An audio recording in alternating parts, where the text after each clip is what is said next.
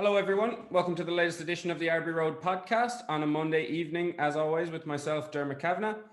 I'm joined this week by Arturo Björklund, and Vibeke Loft Magnusson, and we are going to fill you in on some of the most important pieces of news from the last week in Europe. How are you guys doing? Fine, and thank you for inviting us. Oh, it's my pleasure. Yes, thank you. Well, let's get into it without further ado. Vibeke, we're going to start with you. Yes. And we're focusing on Denmark. Sorry, I probably should have mentioned that at the start. So can you tell us a little bit about how the Danish people feel about the European Union, how European Danish people feel, and a little bit about this dynamic, please? Yes, of course. I can try to put a few words upon it. In Denmark, there is it's very divided, and the news covering about the EU is not so good. It's more national news and US news that we're covering in the larger extent. But we are hearing some news about what's happening in Germany right now with the election, and also when there's a important election, but it's not that common to have big news about the EU. Okay, so focusing in on a couple of news stories that I've seen, and I'm sure our listeners and readers would have seen coming out of Denmark over the last few weeks. First one being the issue of the vaccines. Yes. So the idea was the EU take charge of the vaccines for all the member states, and nobody needs to look beyond that. But Denmark decided to turn towards Israel. Can you tell us a little bit about that story, why that happened? Yes, I can try to say a bit about it. We were also a bit surprised that Mette Frederiksen, our prime minister, she decided to go on this travel. It was not something that we were prepared for in the public. But the news covering about it has been more like, why did the Palestinians not get the vaccines and why did we buy them? That's the major issue in the news covering here. It's not so much about why did we not stick to the agreement, actually. That's more in the periphery. It's more about, is it even right for us to buy them, and why do we do that, and is it wrong to support that with a political signal? Yeah, that's an interesting. Let's start from here, if I may intervene, Dermot. Actually, part of my family is Danish, and so I'm very interested in what is happening there. And let's put also this problem, last things happening in related to the vaccine strategy and Fredrik Smettesen, to the broader picture of Danish politics, because. Vibeke, maybe you can tell us something about you in the Europeiska Ungdom, the association, and also your political memberships. And it's very interesting for us as progressive. We believe that the left movements should sustain the EU. Now, the more left party, the Enhedslist, for a long time, actually, for the European Parliament, put not on some candidates, but was basically critical of the EU. And Mette Frederiksen, she's a social democrat, and now with the vaccine, she's acting in a more protectionist way. And we are speaking about the minimum wage in Europe. And for us, Scandinavian are the progressive ones. And we are very surprised to see that the social democratic prime minister, basically, and the government is opposing such a proposition for an European social policy.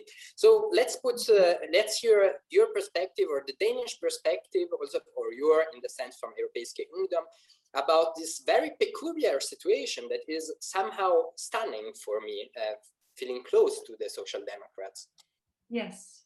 So my connection was just a little bad. You want me to talk about the minimum wage? Yes.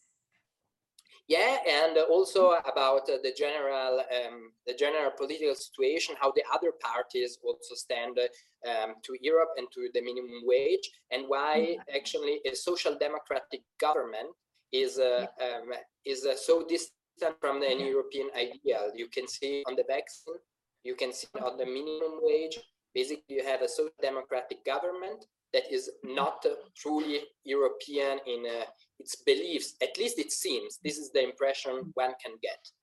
Yes, yes. I think to understand now, just to start with the minimum wage, it's important to understand some parts of the Danish economical system, because the Danish Social Democratic Party, they are like in the Labour's Party, and they we have a system that builds the minimum wage on an agreement between the worker and the employer, and then this agreement that makes sure that everybody gets a good agreement, called in Danish a overenskomst. When we make these kind of agreements, we also make sure that they are not beneath or they are not low, that it will be beneficial, not just to get the or I don't know the word in English, the money that you can get for the government if you're not employed. In Denmark, we call it kontanthjælp. So that these money that you can get, that it will pay off to work.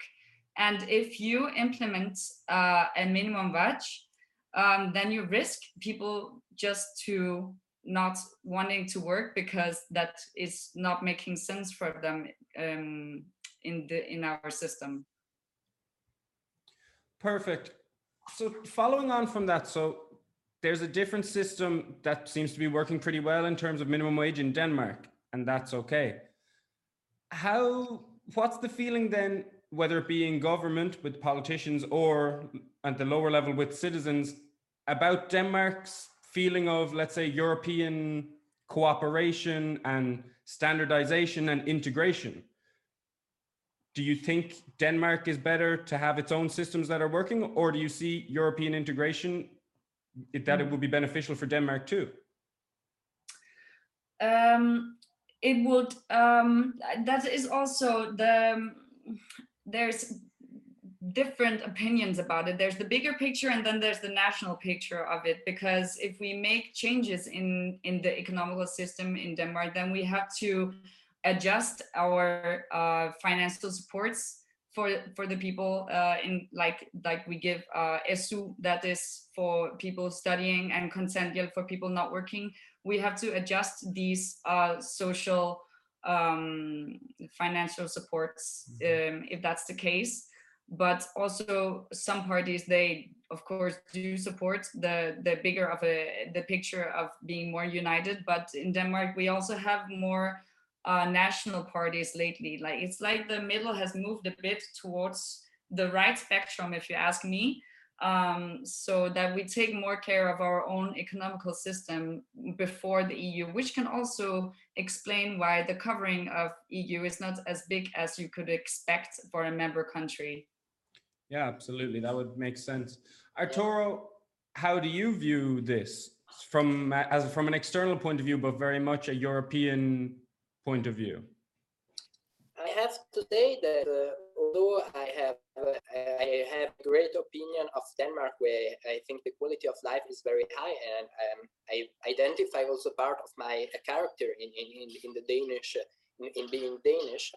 But I'm disappointed when it comes to the politics of this social democratic government. Again, I feel also part of the social democratic family. And when I read, for example, that the Social Democrats in the European Parliament, the Danish ones, are opposing a minimum wage, and the argument that was tweeted was "Vi skal beskytte vores danske model," which means we should defend our Danish model. This, for me, sounds counterproductive. This is a nationalistic rhetoric that I wouldn't expect from the party that comes from a history of being internationalist and believing, that is the manifest of Karl Marx, that together we are stronger, again, multinational. No little state, no little community of workers can impose a better system of workers' rights alone. And of course, we can learn a lot of Denmark for social rights protection. And DSU, for example, is actually a good example of how a society can be beneficial for all paying students, so that you have a higher degree of education. But I'm really disappointed by this nationalistic rhetoric going on, and you can see it in the vaccine, you can see it on the minimum wage, and you can see it, unfortunately, also on border closing regarding this corona crisis, but even before, when they started checking the border during the immigrant crisis between Sweden and Denmark. That was not the social democratic government, to be fair, but nevertheless, I was a little bit or a lot disappointed from Denmark, that I consider to be, as the whole of Europe, my home. If I can add something to that? Please do, yeah. Yes, thank you. The Social Democratic Party in Denmark, it is like a three-division kind of structure. There's the political parts, and then there's the professional part for the people who's getting an education and sign up for a something called a fagbevægelse. A fagbevægelse in Danish means a little gathering or larger gathering of people working in a certain area, and they in the fagforening negotiate with the employers on your behalf. When they do this, they also make sure, like I said before, that there come a reasonable level of payment. So let's say that the minimum wage, it would be lower than what is being agreed right now, because what I've heard, don't hang me up on this, but what I've heard, it would probably be lower. Then we would have to adjust our social benefits. Yes, we would have to make them lower than this minimum wage, which would mean that the Danish people who can't work for one reason or another, they would get less money than they do now. And that's a social democratic problem for our government. And the last part of that three division parts I spoke of before, that is the supermarket, actually, the co-op operation, they call it. So like it's from these three parts that the Social Democratic have a close working together, which is of course not including then the people who start their own business and such, and that would be the more liberal part of the spectrum in Danish politics. Without maybe starting a long discussion about the European minimum wage, because we'll have plenty of podcasts on yes. But trade unions also in Germany long opposed the minimum wage. Then it was introduced and it was also sustained by trade unions. Also, the European trade unions agreed at the end on that, because it depends, of course, how you structure it. But then you are making a really differentiated discussion, saying, we wanted to have like a lower boundary, and that's actually the discussion is going on, having a lower boundary. Of course, then what you're speaking, the trade unions can make deals that are above it. It's not an upper boundary, it's a minimum, not a maximum wage. But anyway, the way I felt when I read a Twitter saying as an argumentation to show defend our Danish model as an argument, this for me is not really an argument making a differentiation about workers pay loan payment, but really using a nationalistic argument. That is really disappointing for me.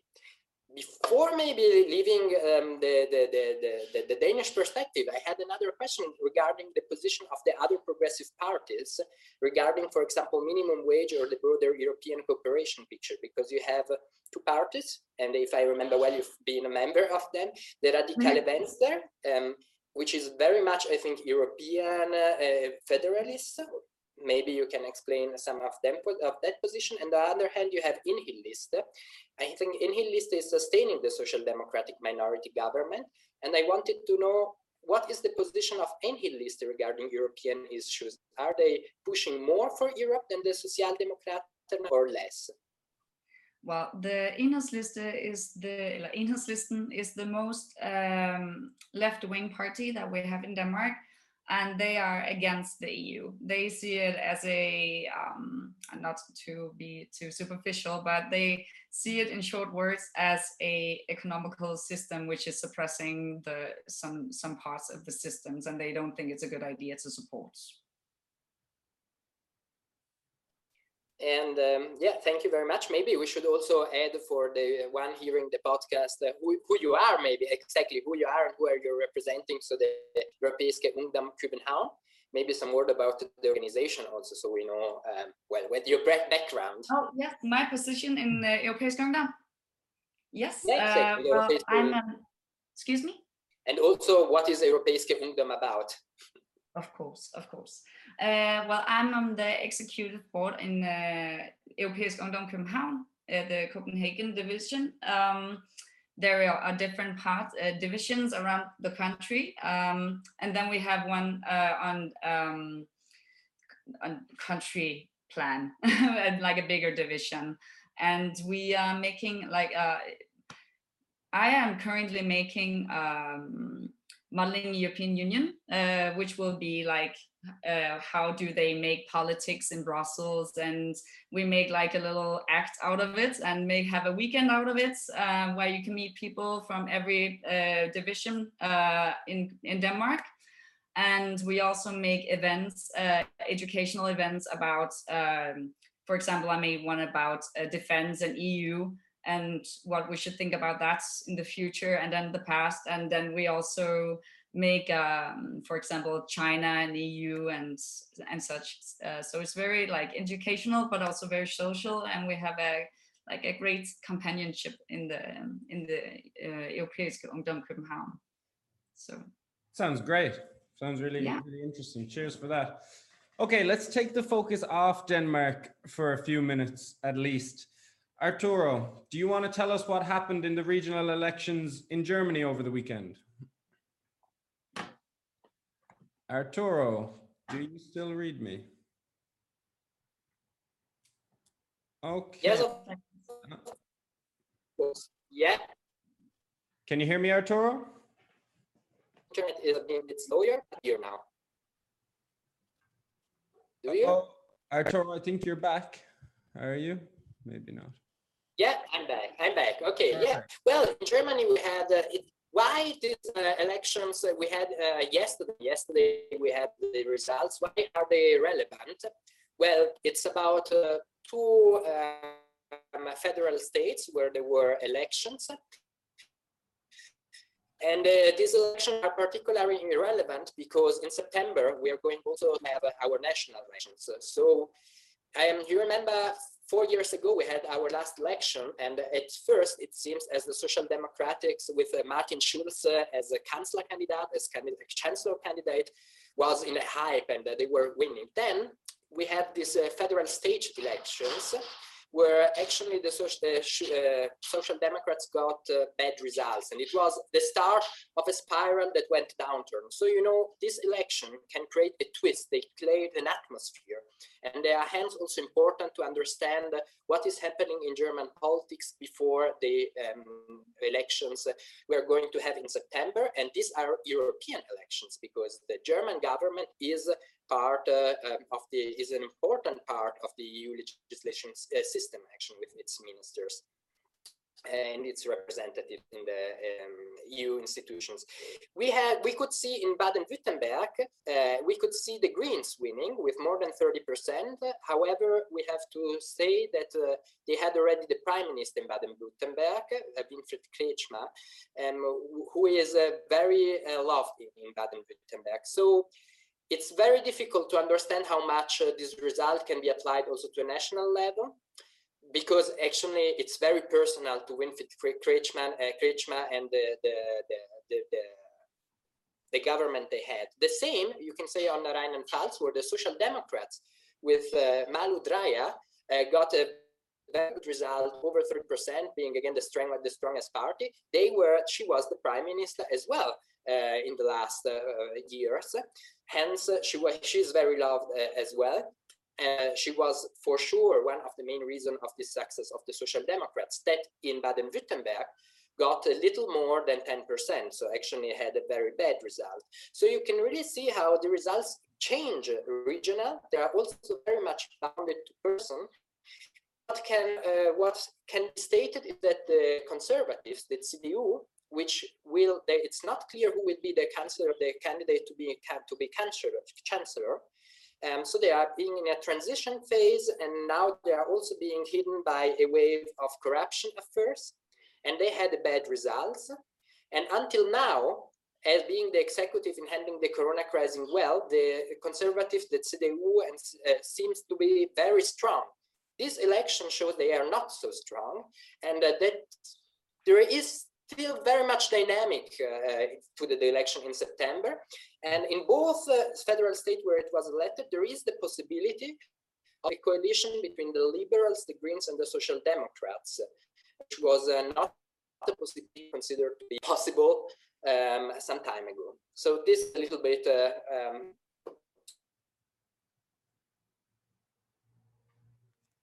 Arturo, have you left us again? an overview of the results. Perfect. So you mentioned No, that I finished actually that this was the overview. perfect, Arturo, you're back. I can hear you. I think we're just having a little bit of trouble with your picture. So just a follow-up on that. How bad of a result was it for the Christian Democrats, for the CDU? Because I've been reading reports over the weekend and today that, yeah, it was a bad loss. Is it as bad as people are making out? Oh, Arturo's gone altogether. Well, that's a pity. We're going to have to hammer on. So we'll get back to the German elections when Arturo returns, which hopefully will be very soon. Just one other bit of interesting news. No, I switched off the camera.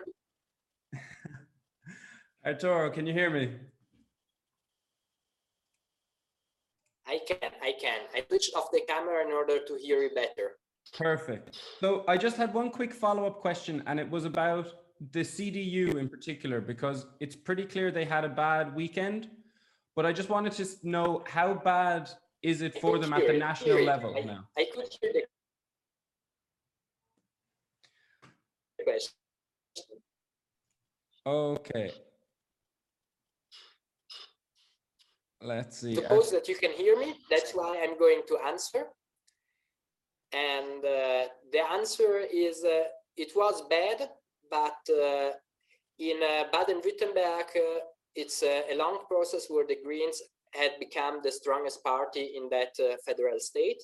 So it's not really a surprise that they are not the strongest power. In Rheinland-Pfalz has been social democratic government in the last years. So yeah, it lost per some point, but they are still on the federal level, on the German state level, they are still the dominant power. So let's see that there is it brings dynamic in the system, but it's not that they are broken. They are still the most important part in the German system. Perfect, Arturo. Thanks a million for that. And sorry to everyone who's listening, if they had trouble with the sound there. Okay, moving on. Last bit of news for the day that seems pretty relevant and pretty exciting is that the Spanish government have today announced that they are going to give the go-ahead for a pilot project that will see the introduction of a 4-day working week. So the idea is that people would work for 4 days. It would be a 32-hour working week. And the project is going to include 3,000 to 6,000 workers. So a software firm in southern Spain actually implemented this plan, I think it was last year. They were the first corporation to do so in Spain, and I think one of the first in Europe, if not the first. And what they saw was a reduction in absenteeism, increased employee happiness, and increased productivity. So Vibeke, Arturo, Vibeke, I'll start with you. What do you think about this idea of the 4-day working week? Are you in favor? Are you opposed? I must be honest, I don't know a lot about Spanish politics. So I'm probably not the best one of us to ask. I think that Arturo will have better opinions upon it than I will. Well, let me just give you a little bit of background about Spain. Spain has longer hours than the European average, yet significantly less productivity. So from a Spanish perspective, at least, it's pretty clear that more hours does not mean better work. So it seems to me like this is a good place to run an experiment like this. Arturo, what have you got to say on the matter? Well, actually, I would be interested in knowing if in Denmark they discuss about a shorter week, because I remember some years ago I had a discussion about that in the Young Socialists with the Young Socialists in Berlin about a 4 working day week. I believe it may happen, and it's worth to do, because we see that basically more and more of our work productivity was growing, but our wages have not in the same path in the last 20 years. So I think we have to refine the concept of working, and the 4 working day week is for certain an experiment, a progressive experiment that it's worth to do, to find an equilibrium in a world where basically most of our work to survive can be done by machines. Yeah, perfect insight. I think, yeah, I'm excited by the proposal. I think it's a good idea. I think, as I said, Spain's a great place to trial it because the issues are so famous. I mean, general people who believe in the project are saying it'll be good for the climate. You'll see increased productivity. You'll see increased mental health for employees. So it seems like employers will win, employees will win, and we'll all win because we'll help the environment a little. So that'll be interesting to see. I think we're going to leave it there for this episode. That was a really interesting chat. Thanks a million, Vibeke and Arturo, for all the insights about Denmark and Germany. It was very insightful as always. Thank you for letting us join. My pleasure. And I hope in a better connection next time. I hope so too, Arturo. I hope so too. That's we can see that the Danish Commissioner for Digitalization has still some work left to do. Yeah, absolutely.